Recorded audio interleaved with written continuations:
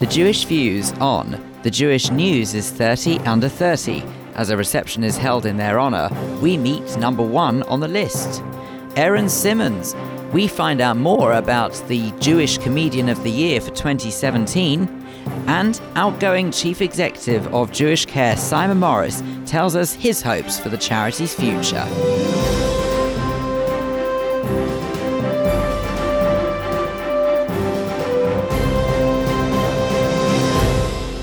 But first, with a roundup of the Jewish news this week, I'm Vivian Krieger.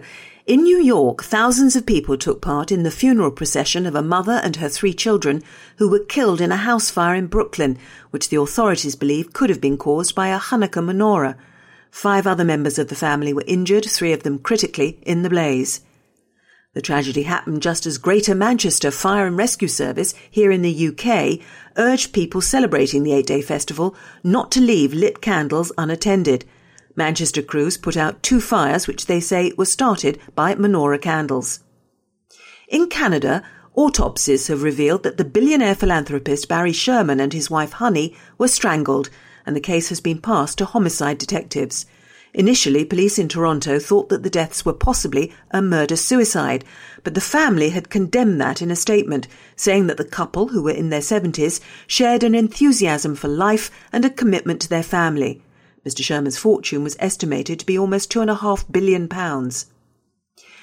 Jewish leaders have praised the BBC for revealing plans to increase non-Christian religious coverage generally and to inject religious themes into mainstream TV and radio to better reflect British society.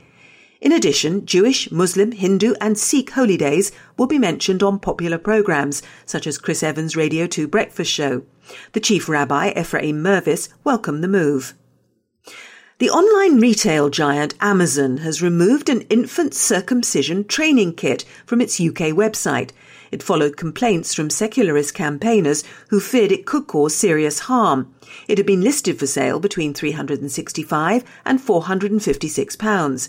Medical experts were concerned that the product could encourage unqualified practitioners to carry out surgery on infants in non-clinical conditions. And finally, in Poland, the first kosher hotel to open in the city of Krakow since the Holocaust will have an official launch this week. Hotel Polin has an in-house synagogue and lifts that are programmed for use on Shabbat. Its kitchen is under the supervision of the Polish chief rabbi. A non-Jewish local businessman invested more than £400,000 to build it. That's the news. Here's Andrew with the sport. Thank you, Viv. Israel's International Olympic Committee member Alex Giladi will remain the vice chair of the Tokyo 2020 Coordination Committee, despite being accused of sexual harassment. In Tokyo, along with the rest of the commission, Giladi has strenuously denied the accusations, with Chair John Coates saying there was no reason for him to sit out the trip. Israeli Prime Minister Benjamin Netanyahu has said Iran forcing a wrestler to lose a bout in order to avoid competing against an Israeli perfectly summed up their hostility to the Jewish state. Appearing on a video on his Facebook page, he also called on Iranian people to use social media to foster coexistence.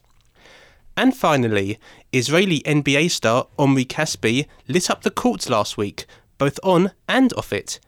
Starring in his side Golden State Warriors' win over the Dallas Mavericks, he then went back on the court to light a giant menorah. Don't forget, you can keep up to date with all the latest Jewish sports at jewishnews.co.uk. Andrew, thank you very much indeed. Hello there and welcome to this episode of The Jewish Views.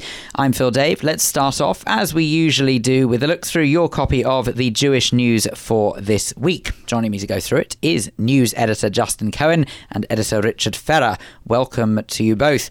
And the front page reads very simply, Our Movers and Shapers. The culmination of our 30 under 30 and 18 under 18 initiative that we underwent this year. We celebrate people under those two age groups who are shaping the community, who are going to drive it forward, who are going to be the leaders of the community in the decades to come. The culmination of it was a reception at JW3 earlier this week. You might hear in my voice, by the way, I'm a little bit unwell. I've had a bit of a throat infection this week. They breed them stern and tough in Finchley, though, so I'm just soldiering on. You're doing well. You're doing well. Yeah. If there was a 47 under 47, I'm sure I would appear. So we celebrated them. We got a lot of them down at JW3. There was some speeches and some wine and some snacks. And Laura Jana Klausner, the leader of the progressive movement, spoke very eloquently about leadership and instilling that in the new generation. I know you're speaking to somebody who topped our 30 list, Arieh Miller, who leads the ZF later on in the show. So the Jewish community is obviously full of these people, and a lot of them, I think, are extraordinary role models and people that people can aim to emulate, and potential is a particularly exciting thing to celebrate. I think this list certainly celebrates potential. And Justin, at the Jewish News, we do love a good list, and this is a very good list, isn't it? It's a very strong list of incredible people who are not only shaping the future of the Jewish community, but are making waves in areas such as the rabbinate, such as politics and the media. Some really impressive people in that room. And we, as Richard said, we held this in partnership with the Jewish Leadership Council, and as with many of our other lists, was chaired by Andrew Gilbert, who many people will have known from UJA and from Limud. I have to pay tribute to him really for his efforts on this. The attention to detail that he gives these things, the commitment that he shows is really quite something to behold. We held the event at JW3, and Raymond Simonson, who's a very familiar voice to this programme, Chief Executive of JW3, often talks about how that centre is there to increase the quality and volume of Jewish conversation. There's no doubt that the people on our list do exactly that. Well, absolutely they do. And of course, if you want to remind yourself of it, if you pick up a copy of the paper this week, you will see some lovely faces staring you back on the front page. And as Richard's already pointed out, we'll find out more about this a little later on from the top of that 30 list, Arieh Miller. Anyway, some of the other stories making the paper this week. The BBC has announced a commitment to up its religious content. Yeah, this was announced only in the last couple of days. It's a commitment for 2018. The BBC want to make minorities feel part of the fabric of British life, part and parcel of what it is to be British identity. So they've announced that they're going to be increasing coverage of all non-Christian faiths, Judaism obviously included. That means not just a standard Rosh Hashanah programme and a Pesach programme, but more coverage throughout the year. Now, obviously, there's been quite a lot of Jewish-themed TV shows over the course of, certainly recent years. Have you ever been involved with any, Richard? I never got a second series, but thanks for mentioning it. There was a programme called, can't even remember what it was called Jewish now. Jewish Mum of the Year. Jewish Mum of the Year. There you go. Yeah, unfortunately the BAFTA board overlooked me on that particular occasion, but garlands and high praise was obviously bestowed upon me back in the day. Yeah, where's my second series, Channel 4? So hopefully this could be a harbinger for that second series. You never know, but I'm sure it will also mean a lot more sober, reflective and erudite, should we say, programming in addition to that sort of knockabout telly show. And it's a curious trend, actually, Justin, because it's one that other channels have been trying to tackle for some time now. It's not just the BBC who's potentially upping their game, because if you look at some of the major soap operas, for quite a few years now, they have been introducing other non-Christian religious elements to their programmes. So that is obviously something that society somewhere along the lines demands. Yeah, I think we often hear from people involved in television that there's a great fascination with everything Jewish. I think the question mark is how it gets received within the Jewish community and how our own community feel about being portrayed. Because in the case of Jewish Mum of the Year, if I could mention that again, I think people were often finding themselves cringing at it. They didn't like portrayal as anything but, the serious festival following, Shabbat keeping, kosher observing Jews being portrayed, and people like the chief rabbi, people are always very proud and delighted to see him. But perhaps when we see Jews outside that environment in their everyday lives, they are like other people, and I don't think necessarily the community is always entirely comfortable with that. Well, I found it shocking of their portrayal of a Jewish news editor, I'm sure. That was the first time we met, Phil, when you interviewed me about that. Was it actually? Yeah. You dragged me on a previous incarnation of this programme many years ago, and we had a chat about that. And now look at us. I know. Who would have realised where it would have Inseparable led? ever since. But on a serious matter, I think TV does have a very, very big role to play. There was a Channel 4 series about British Muslim life a couple of months ago, and that really did break down boundaries, made people get a sense that minorities might be minorities, but they are just the same as everybody else deep down. They work, they raise families, they educate, they want to put food on the table, they're good neighbours, and ignorance comes from ignorance. It comes from not knowing what's going on over the fence into your next door neighbour's front room, and things like this hopefully will demystify. It certainly does look as if it is a step in the right direction on that front. Okay, let's have a look at another story. 9 potential new cases pertaining to the Nazi era. This is Germany saying that they're going to investigate this now. Now, of course, on the face of it, you'd want people that have escaped justice for nigh on 7-8 decades to finally, in their final years of frailty, finally face that justice they've evaded for so long. But of course, this is a very difficult subject. Where is the justice? They've evaded and escaped justice to this point, so perhaps there is no more justice, and it's just simply a case of moving on and learning the lessons from history.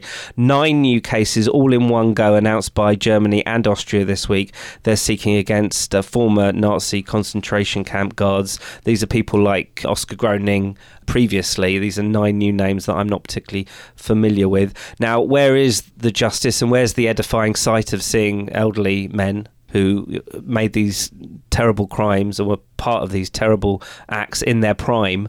That's when they should have been tried. That's when they should have faced justice, and now they're doing it in the last days and months of their life. It's an important spectacle, I think, for people to see justice being done. It's a lesson that new generations can learn, and it's a way to talk about these crimes and talk about history. So in that context, it's probably a good thing.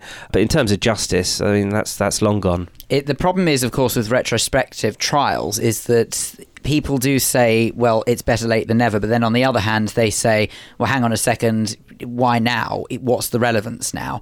And the relevance is that we've moved on from an era when actually all they were doing was following orders. Now, whether or not those orders were abhorrent or not is frankly neither here nor there, because that's what they were doing. And for us to start sort of seeing them brought to trial now, when we are in totally a different age, there is a very valid argument to say that what's the point now? Because, as you say, they're old, they're frail, and have they really got that much longer left anyway that they are going to appreciate the errors of their ways all those years ago? I think you can equally argue that this day and age that there's more of a reason than ever. When you see the level of Holocaust denial on the internet, on social media, and even among world figures, as we've seen in recent years, I think there's clearly a reason to be remembering these and bringing people to justice more than ever. Because if there's even an ounce of Holocaust denial whilst survivors are still living, then what about afterwards? Well, I'm sure that we will see how it unfolds in the coming months. Now, just finally, Justin, you've been reaching new heights. Thank you, Phil. That's very kind of you. Yes, I had the opportunity this week to light the Golders Green menorah with Svivos Hashem, something I've done for the last few years. It was just one of so many events that have taken place over the last 8 days that have really showcased the vibrancy of the community, and you can see a whole collection of pictures in a double-page spread in this week's paper. One thing that did stand out, though, that made this year different is that if you remember a few weeks ago, we carried a front page story about the Mitzvah Day project involving Muslims from the community centre that's just being created in Golders Green. It generated a mixed response, it has to be said, but when I came off the cherry picker from a 30-feet journey this week, I was actually harangued by a gentleman from the local area who said that I'm a disgrace to the Jewish community based on that front page, and he was carrying around the front page, and that my presence was an affront to the spirit of Hanukkah. He was taking the newspaper around to show all the people that were in the area, and I have to say that was one of the proudest front pages I think we've run this year, and I think we both stand by it very strongly. Well, there you go. You heard it on this programme. Thank you both very much indeed. That's all we've got time for a look at the paper for this week. Don't forget you can pick up your copy of the Jewish News every Thursday across London, or you can read the e-paper online at jewishnews.co.uk. Now, as you heard a little earlier on, a reception was held for the 30 under 30 and the 18 under 18s earlier this week. And to further celebrate that list of successful individuals in and amongst our community, I have been speaking to the person who made position number 1 on 30 under 30, Arieh Miller from the Zionist Federation. I've been finding out a little more about what made his career so extraordinary thus far. I started by asking him to tell us how he first started working within the Jewish community. I think I always grew up in the community. My first Limud conference was when I was 6 weeks old. You remember it well, I assume. I remember it very well. I went to every one since then. I mean, I grew up going to shul, going to kind of Jewish life was my childhood and my young adulthood. And then I spent my gap year in Israel with RSY Netzer, and that was a kind of really formative experience in terms of my community involvement and engagement, and seeing first-hand communal organisations, how they interact with people, and what I loved about it and what I wanted to change about it. And then at university, I got very involved with a number of organisations, including, of course, UJS and my JSOC from the campaign side, and I went to NUS conference a few times, which was certainly an experience. Yeah, we won't need to dwell on that, I don't think. So. And then when I left university, I kind of had a decision to make what I wanted to do. Did I want to go into, my course was a kind of performing arts management. Did I want to pursue that as a career, or did I want to pursue a kind of career in the Jewish community?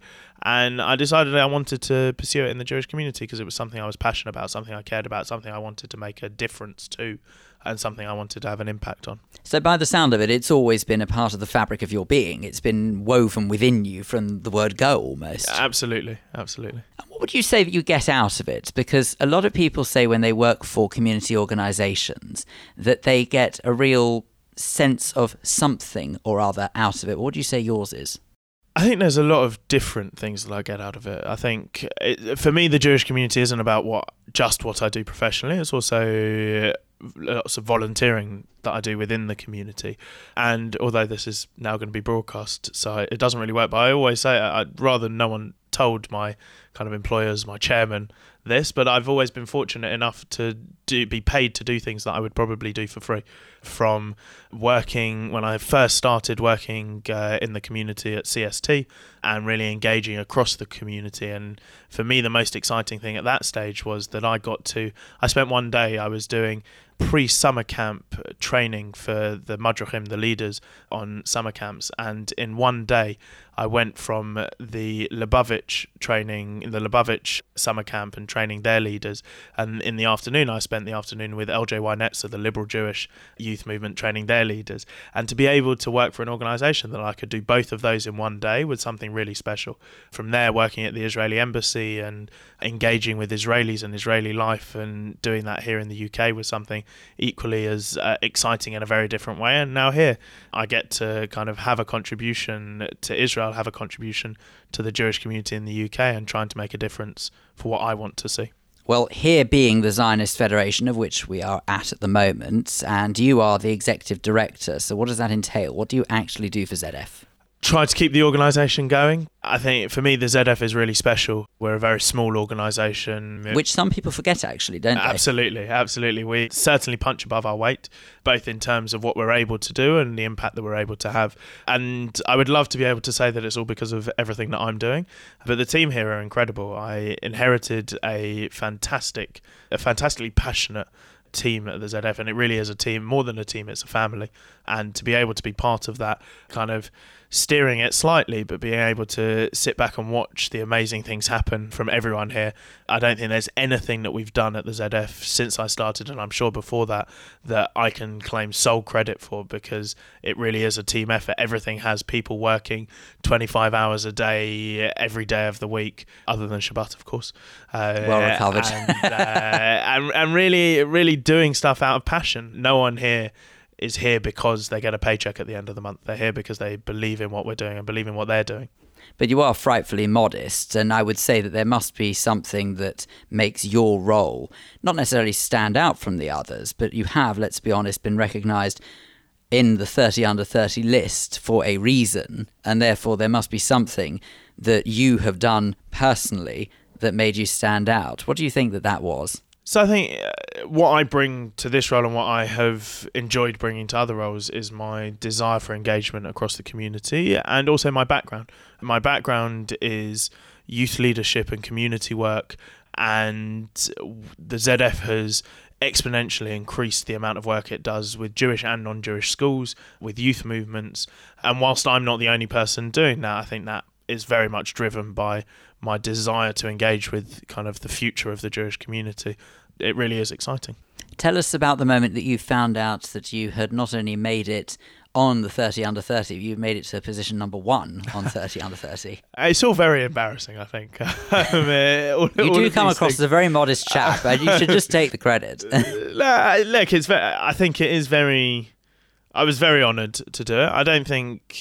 I think there were lots of people on that list who I would personally have put above myself, but I was touched that I was on the list at all, let alone number 1. And to be number 1, it was very exciting. And I found out by the fact that my phone died. It went incessantly crazy, and then the battery ran out, because wonderful phones these days.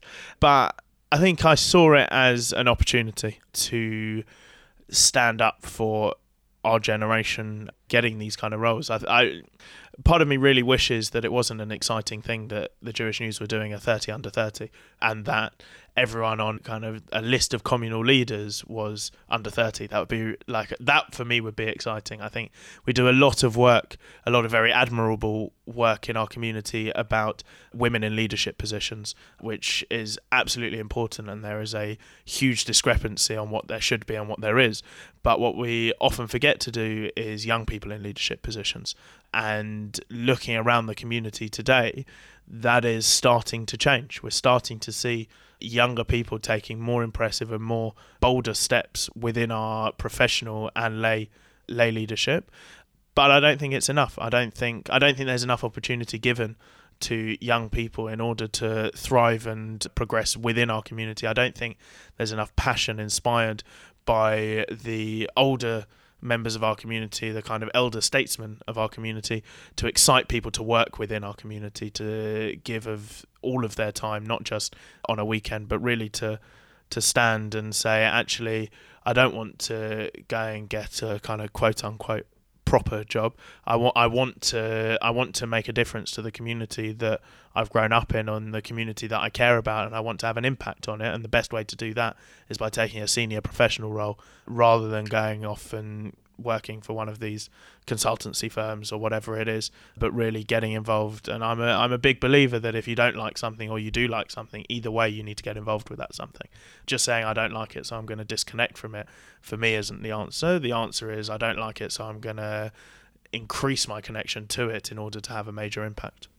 Arieh Miller, the Executive Director of the Zionist Federation, speaking to me there about being number 1 on the Jewish News' 30 under 30 list for 2017. You are listening to The Jewish Views in association with the Jewish News. Still to come on this edition, Clive Roslin will be here for our Jewish Schmooze. Today, Clive and I will be joined by trustee of Max's Foundation, Louise Roby, and broadcaster John Kay.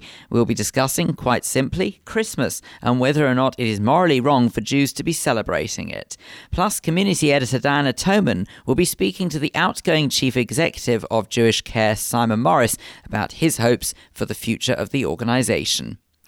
But first, I think it's fair to say that we do love a good joke from time to time, and in fact JW3 recently recognised that as part of their Jewish Comedy Festival. And within that festival was an award given to one Aaron Simmonds, who won the accolade of Jewish Comedian of the Year for 2017.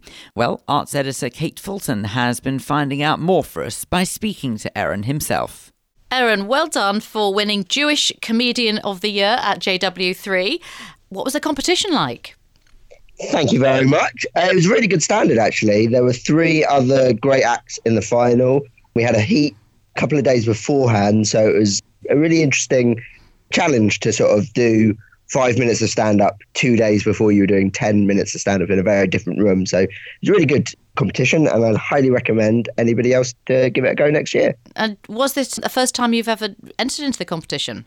It's not the first time I've applied. I applied when I did about 5 or 6 gigs 3 or 4 years ago, and I didn't hear back, and rightly so, because it was quite poor quality material I was doing back then. But since then, I've forgotten about it each year, and then I made a conscious effort to remember this year, and I applied, and it went really well. Oh, great! What do you think was your special thing, if you like? What made you win this year?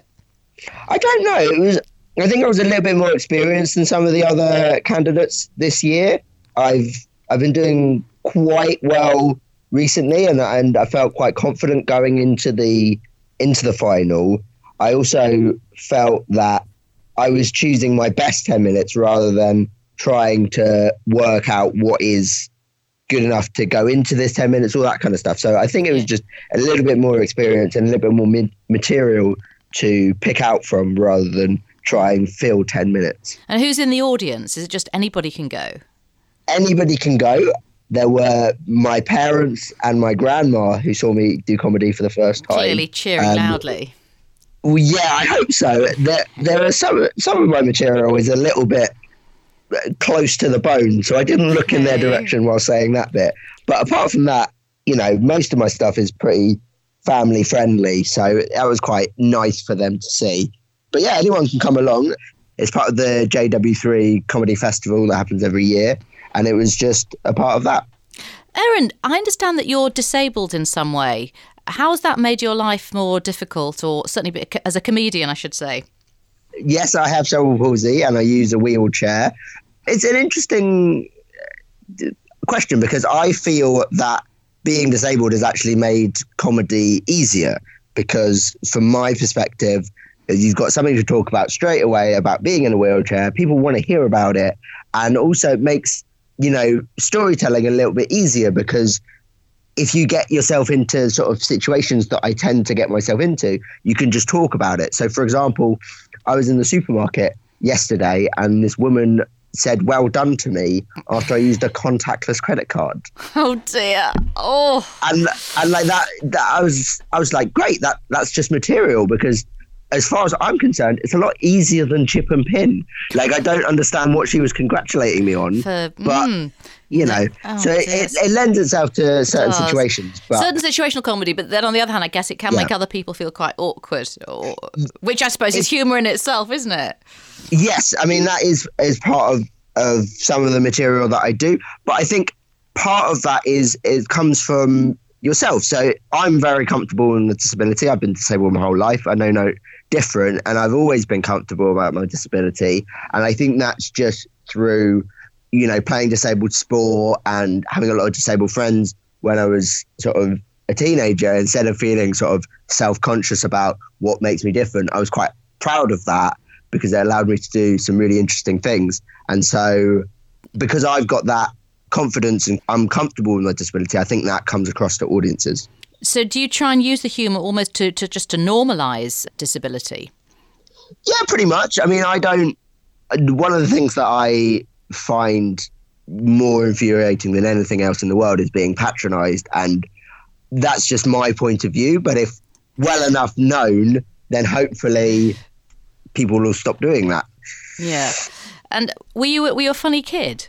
Not especially as a kid. I remember deciding, I know this sounds weird, but I remember deciding to be funny at 13. It was just something that I realised that if I was nice and I was funny, there would be no reason why people wouldn't like me. And so that was a real conscious effort to do that rather than, if I was really good at sport, for example, like some people don't like sport, but everyone likes someone who is funny. We do want to hear, one of the other things I want to ask, I want to hear one of your set. Did you have a winning joke, a favourite joke in the finals? Not in the final. I don't tend to have like many jokes, as more it were. Situational. The stuff I did in the final was sort of two stories about being patronised in different ways. But my favourite joke that I've written is people ask me about being a comedian a lot, and so my favourite thing about it is when somebody asks me what I do, I can say the words "stand up."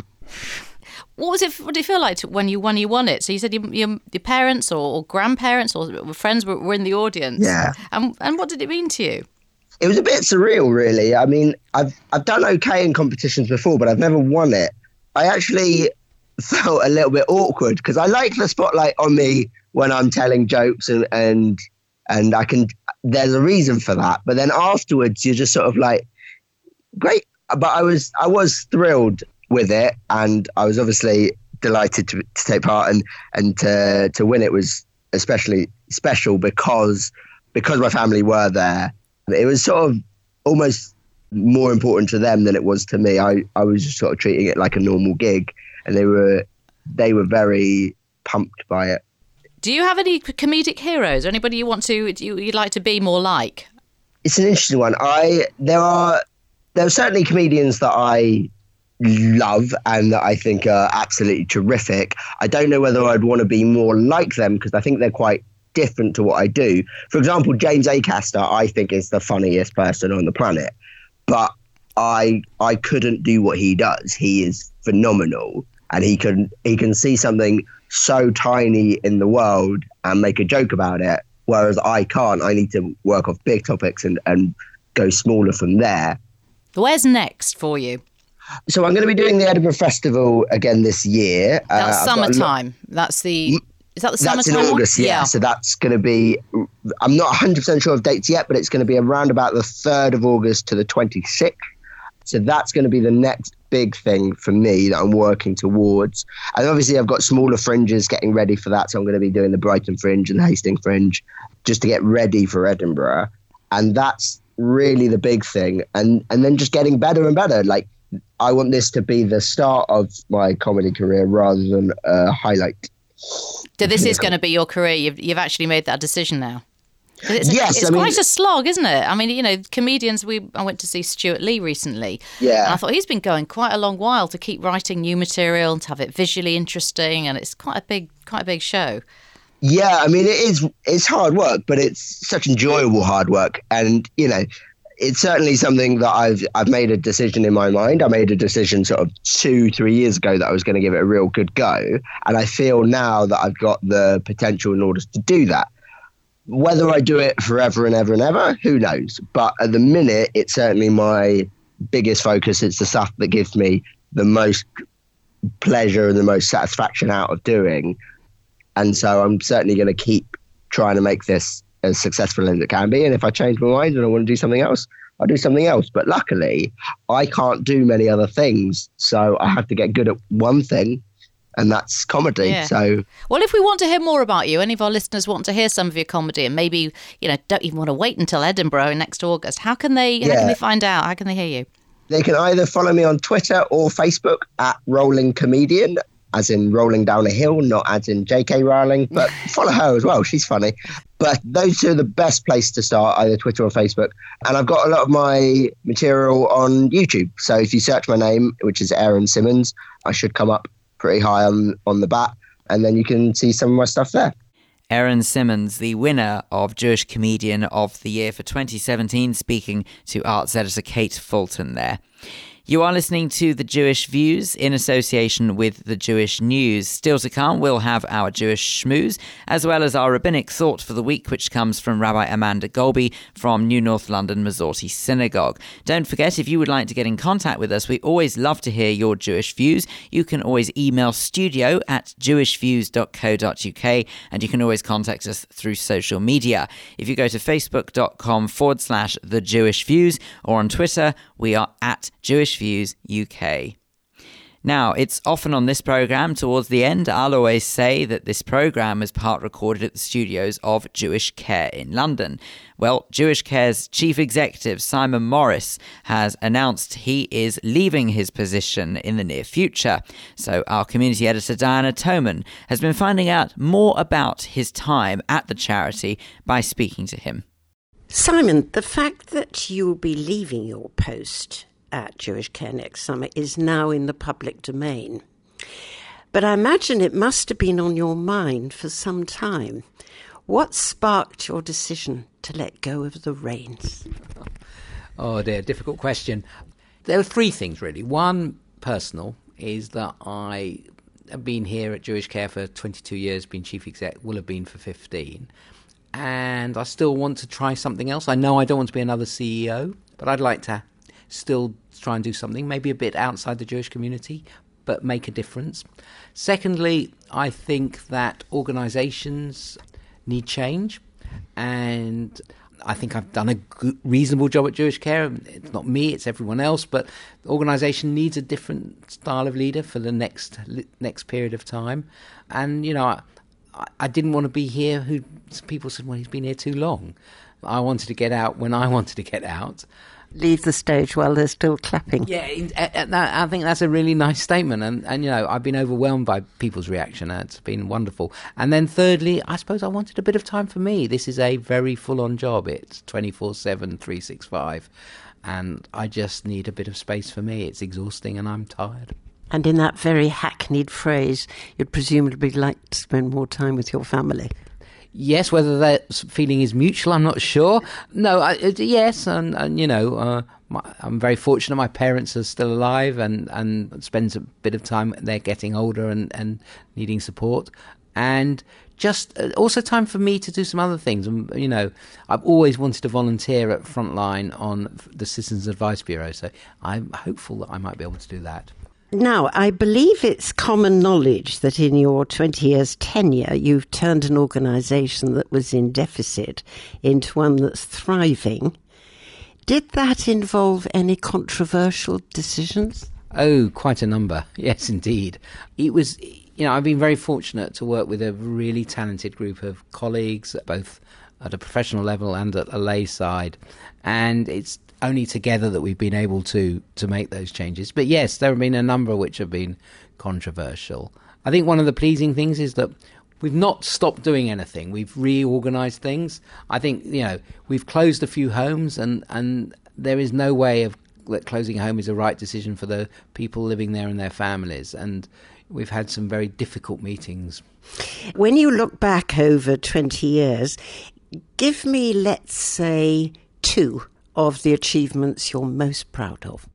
I suppose first, at the creation of this, where we're recording this in Golders Green, I think that I had this idea of what I wanted to create, and I think what we have created is something better than even I imagined it in terms of its popularity. And within that, the development of independent living, which was I could see 10 years ago was going to be the future of social care. And so that was one thing. And then I think the other thing is about creating an organisation and an environment where people enjoy being part of it. And, one of the things I always said, not only do I want Jewish Care to be the best health and social care organisation in the country, I also want people who work here and work from 69 different backgrounds and cultures and faiths, that we create an environment where people of many different faiths and religions come together for the benefit of one faith to show in a fairly hostile world what one can actually do, and that we create a workplace where people say it's the best place they've ever worked, where we spend a lot of time at work, and I want people to be happy at work. Now then, all this enthusiasm and dedication to the Jewish community, surely it's not going to go to waste after you leave.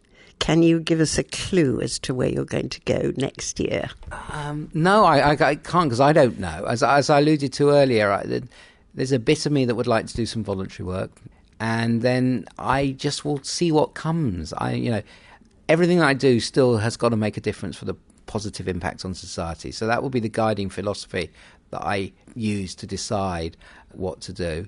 I've already had a couple of offers. Sadly, none of them paid at the moment, but a couple of offers. And I think it'll just be take my time to reflect and think.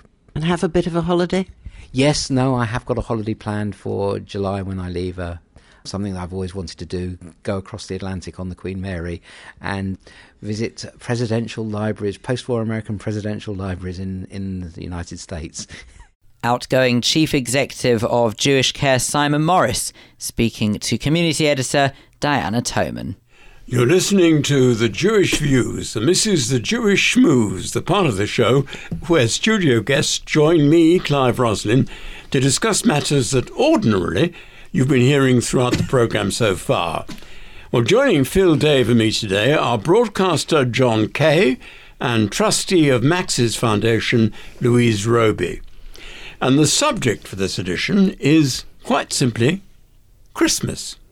The question is Is it morally wrong for Jews to celebrate Christmas, as so many tend to do?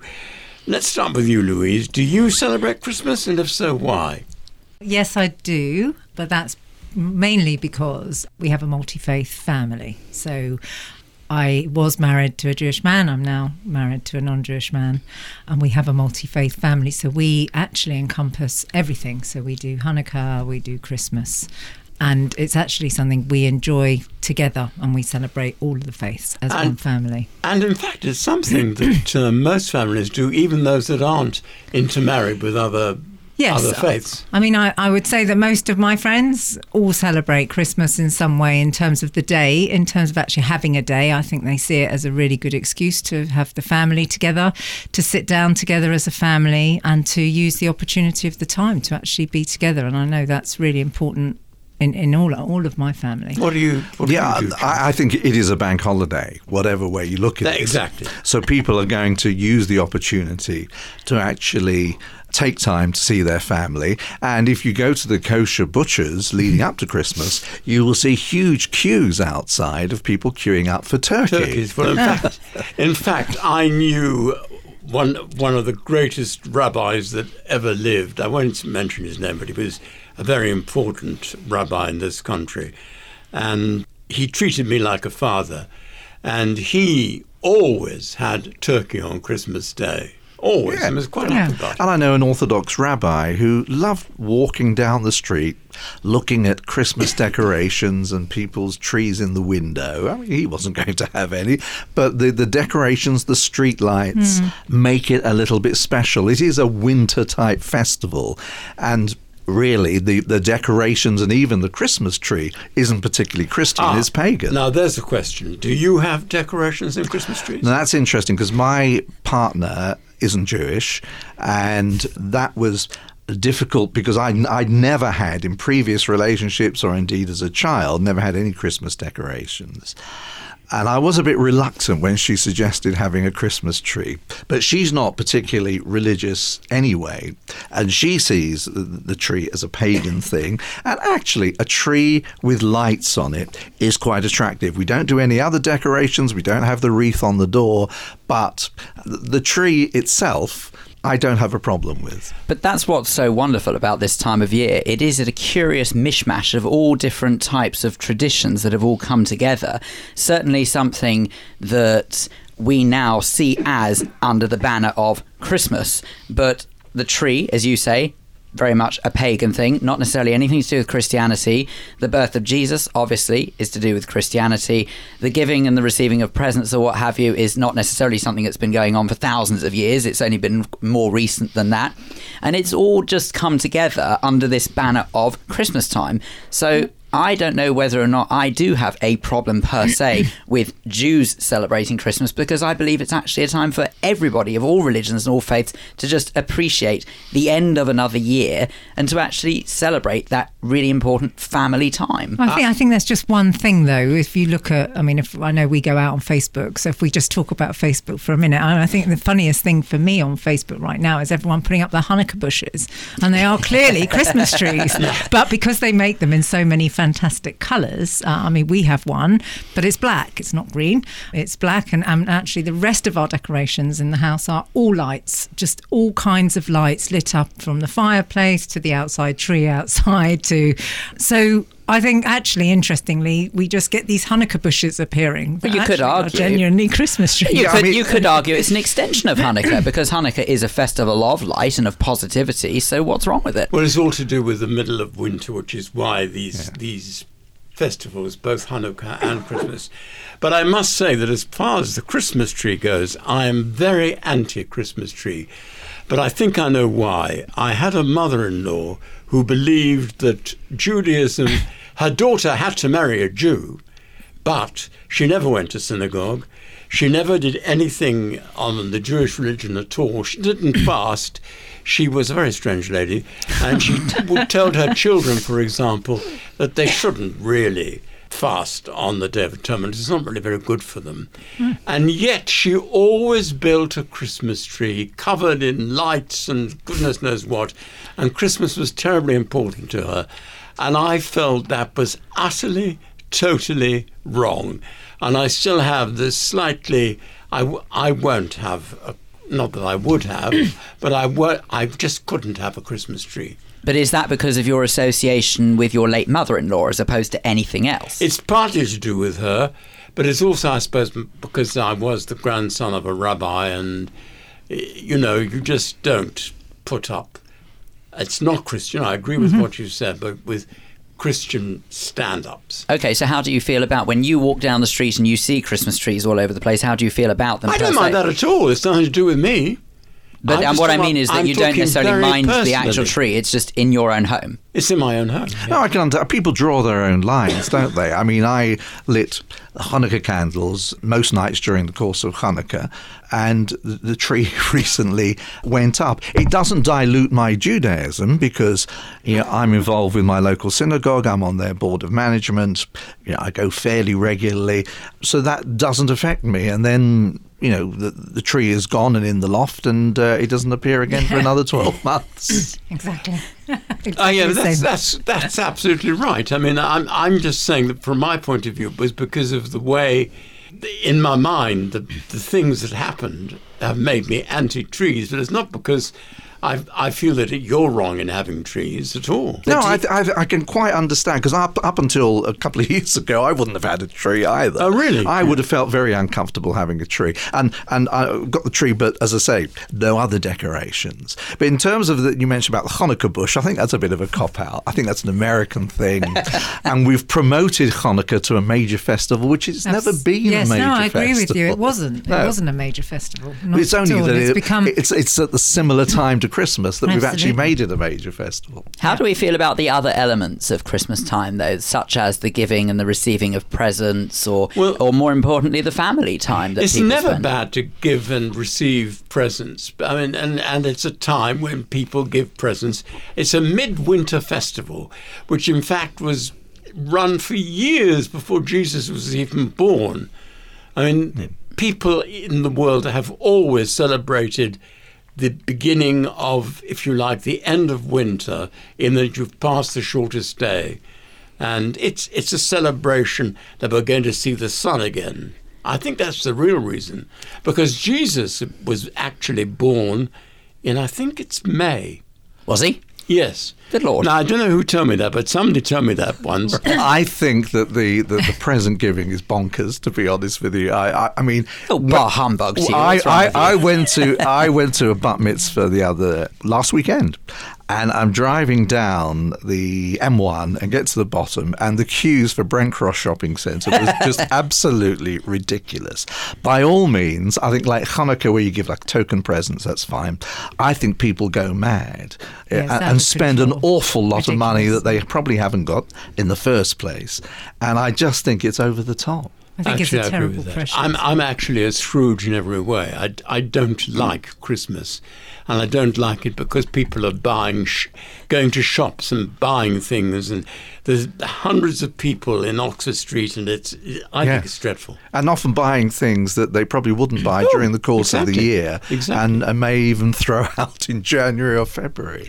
But think of it from an economy point of view. If you can imagine sort of how much business is generated by Christmas time, if that suddenly stopped, what do you think would be the ramifications on our high streets? I agree with you. I think it's really good for the economy. I think just before Christmas, the high streets were doing extremely well. I think equally as well as their Black Friday in November. Yeah. So I think from that point of view, and in a way, if the shops do well, and I still like shopping, and I'm not a great fan of online shopping. So to see the shops and the high streets do well, because I don't want to see our high streets devastated with empty shops. I think and actually, that's I think it's thing. the whole buzz, isn't it? The lights, the whole. I know, walking past Carnaby Street the other day. I don't know if it was amazing, wasn't it? And the lights are spectacular. It's fantastic this year. Put everyone else to shame, but just walking through and just having that feeling that it's a festive time, that it's a time to be nice to each other. I mean, we haven't really spoken about, all the charities and other things, and I obviously would say that running a charity, but that's not my point. My point is that what I'm noticing is a lot of people talking about the homeless, talking about other opportunities to raise issues that people should really take heed on, and actually in teaching our children about what will, aside from what they'll get, what will they give, and what do they want to do. So actually I think it's, one of the other nice things about it is actually the lessons that it brings, and the fact that you can go and help in a homeless charity for a day, or you can go to an old age home somewhere and go and cheer someone up. Or I just think that, I know we're talking about it from an economical point of view and what we buy, but I think it's also an opportunity to really sit as a family and sit as a bunch of people, really just looking at what's going on and reflecting. Actually, what you're saying is quite interesting, because there are many Jewish people who don't celebrate, in quotes, Christmas, and they often go on Christmas Day and work for charities and work for the homeless and do things like that, and wash up and cook the food and do all that sort of thing, which I think is marvellous. I'm doing that myself in Ware, where I'm helping to serve food to people who are on their own. They're coming to a community centre. Where are you doing that? In Ware, in East Hertfordshire.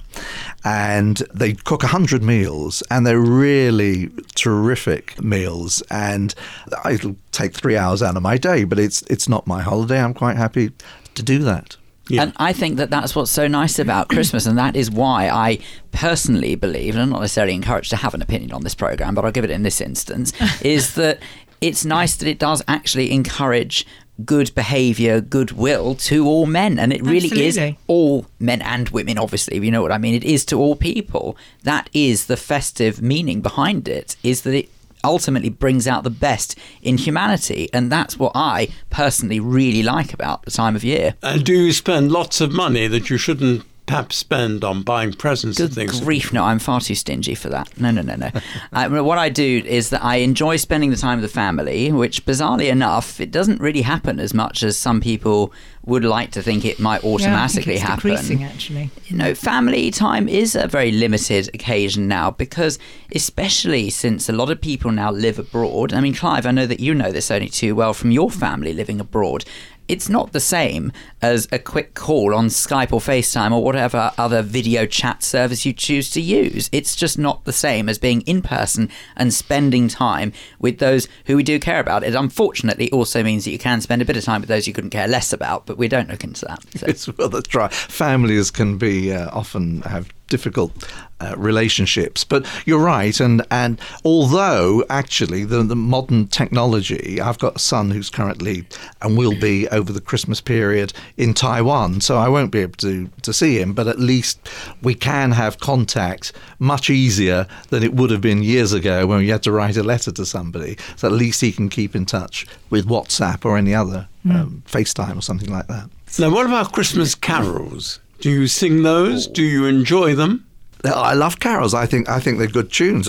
I tend to, if occasionally I go to a church service, I find a lot of their hymns very, very samey. Yeah. But the Christmas carols, I think, are varied, and I enjoy them. Louise, do you go in for carols? I have been to a few services over the years. I didn't this year, but I didn't go to a Jewish school growing up. So I think I went to the only non-Jewish Jewish school in North London, actually. I think we were 85% Jewish there. But we all sat and sung Christmas carols, and actually we know them all. And my daughter's done the same in primary. She went to the same primary school as me and then went on to a faith school. But, she knows both sides, actually. And I think what's really interesting, because she's now working in a faith school as a trainee assistant teacher, and she's now coming home singing all the Hanukkah songs that we didn't know because we sung all the Christmas carols. So actually this year has been a very interesting journey at home as she starts to teach me again. I'm sure I knew them when I was younger, but I only know 2 Hanukkah songs. I didn't know there were that many. Mel Tzur, yes, of course. And it's usually just the first verse of Mel Tzur as well. I didn't know there were other verses. But I remember though when I was was at school as well, which was also not a faith school, that I remember being absolutely devastated when my classmate, who wasn't Jewish, I think he was Christian, told me, well, you can't celebrate Christmas. What do you mean? We always mark Christmas in our house. What do you mean I can't mark? And I was really upset, and I went home to tell my parents this, and they said, no, absolutely right. We're not supposed to. We do it because we recognise that we are in a predominantly Christian country, and that there is a big fuss made of it at this time of year. But no, it's not necessarily a Jewish tradition as such, but it's never stopped us yet. Yes. Yeah, well, I'm afraid our time is up, so we have to leave it. So all I can say is good Yom Tov. Happy Christmas. Christmas Sameach. And we get the presents later, do we? Yeah. Absolutely. And my thanks to our guest, broadcaster John Kay and trustee of Max's Foundation, Louise Roby. Please do feel free to share your Jewish views with us, and you can email studio@jewishviews.co.uk, or you can contact us via social media. Find us on Facebook by going to facebook.com/thejewishviews, or on Twitter, we are @JewishViewsUK. And of course, those details can be found on our website, jewishviews.co.uk. Time now for our rabbinic thought for the week, and this time it comes from Rabbi Amanda Golby from New North London, Masorti Synagogue. On the last day of Hanukkah, I had the privilege of joining the children of Akiva School for candle lighting. I was particularly moved by the reflections presented by Year 6. The children spoke of the necessity of hope and looked forward to such things as a cure for all cancers might come in their lifetime. Hanukkah is complex, as we think of the original military story and then its more spiritual message, but certainly hope and light are important themes. And, as I said to them, though we might feel a sense of sadness in lighting the candles for the last time this year, their message can actually remain with us throughout the year. We may not all become doctors and scientists, we may not all achieve great things, but in little ways we can all try to be kind, to be our best, to give hope and bring light to the world. And I also think of our Torah portion for the Shabbat, which this year, as so often, follows Hanukkah, Vayigash. Each year I am moved when we hear of Joseph revealing his true identity to his brothers. Now do not be distressed or reproach yourselves because you sold me. It was to save life that God sent me ahead of you. This is difficult. When do we have free will? When are our actions predetermined? I think of the words of the late Rabbi Dr. Georg Salzberger, who came to England as a refugee from Nazi Germany. He asked, do we not all make the experience that the most precious possessions we call our own must be gained and earned by fight and suffering and pain? We should not know how to estimate their true value if they fell into our lap without effort. Health is appreciated only by he who has passed through illness, freedom only by she who has seen oppression. We do not know whether what we call an evil fate will not later prove to be good fortune. It is this deep religious thought with which Joseph consoled his brothers. You indeed thought to do evil to me, but God has thought it for good. We have just finished our Festival of Light. The country is marking the Christmas holiday. Hopefully there are good times, and yet we know they are hard for many for a variety of reasons. May we remember the message of the Hanukkah lights, the other lights we see around us, and remember how people have tried to transcend evil of different sorts and to find the light, the hope, the good. Just listening to Rabbi Amanda Golby there from New North London Masorti Synagogue does make you recognise that there is something quite sad about the end of Hanukkah, but it doesn't necessarily have to be so, because that message of positivity and of hope can absolutely carry on in everything that we do. And it's quite nice to have Hanukkah, dare I say, ground us perhaps and remind us that actually a bit of positive thinking once in a while really does us the world of good. Anyway, thank you very much to Rabbi Amanda Golby there with our thought for the week. And that's all the Jewish views we have time for. Thanks very much to our guests, Arieh Miller, Executive Director of the Zionist Federation. Thank you to Jewish Comedian of the Year, Aaron Simmonds. Also to outgoing Chief Executive of Jewish Care, Simon Morris. Thank you goes to our other contributors and, of course, to you at home for listening. And we mustn't forget the team, including our producers, Tony Honigberg, Sue Greenberg and Harley Baptiste. You can always listen to the most recent edition of The Jewish Views by visiting our website, jewishviews.co.uk, where you'll also find the facility to listen to all previous episodes as well. The Jewish Views is brought to you in association with The Jewish News. I'm Phil Dave. Do make sure you join us next time here on The Jewish Views. Goodbye.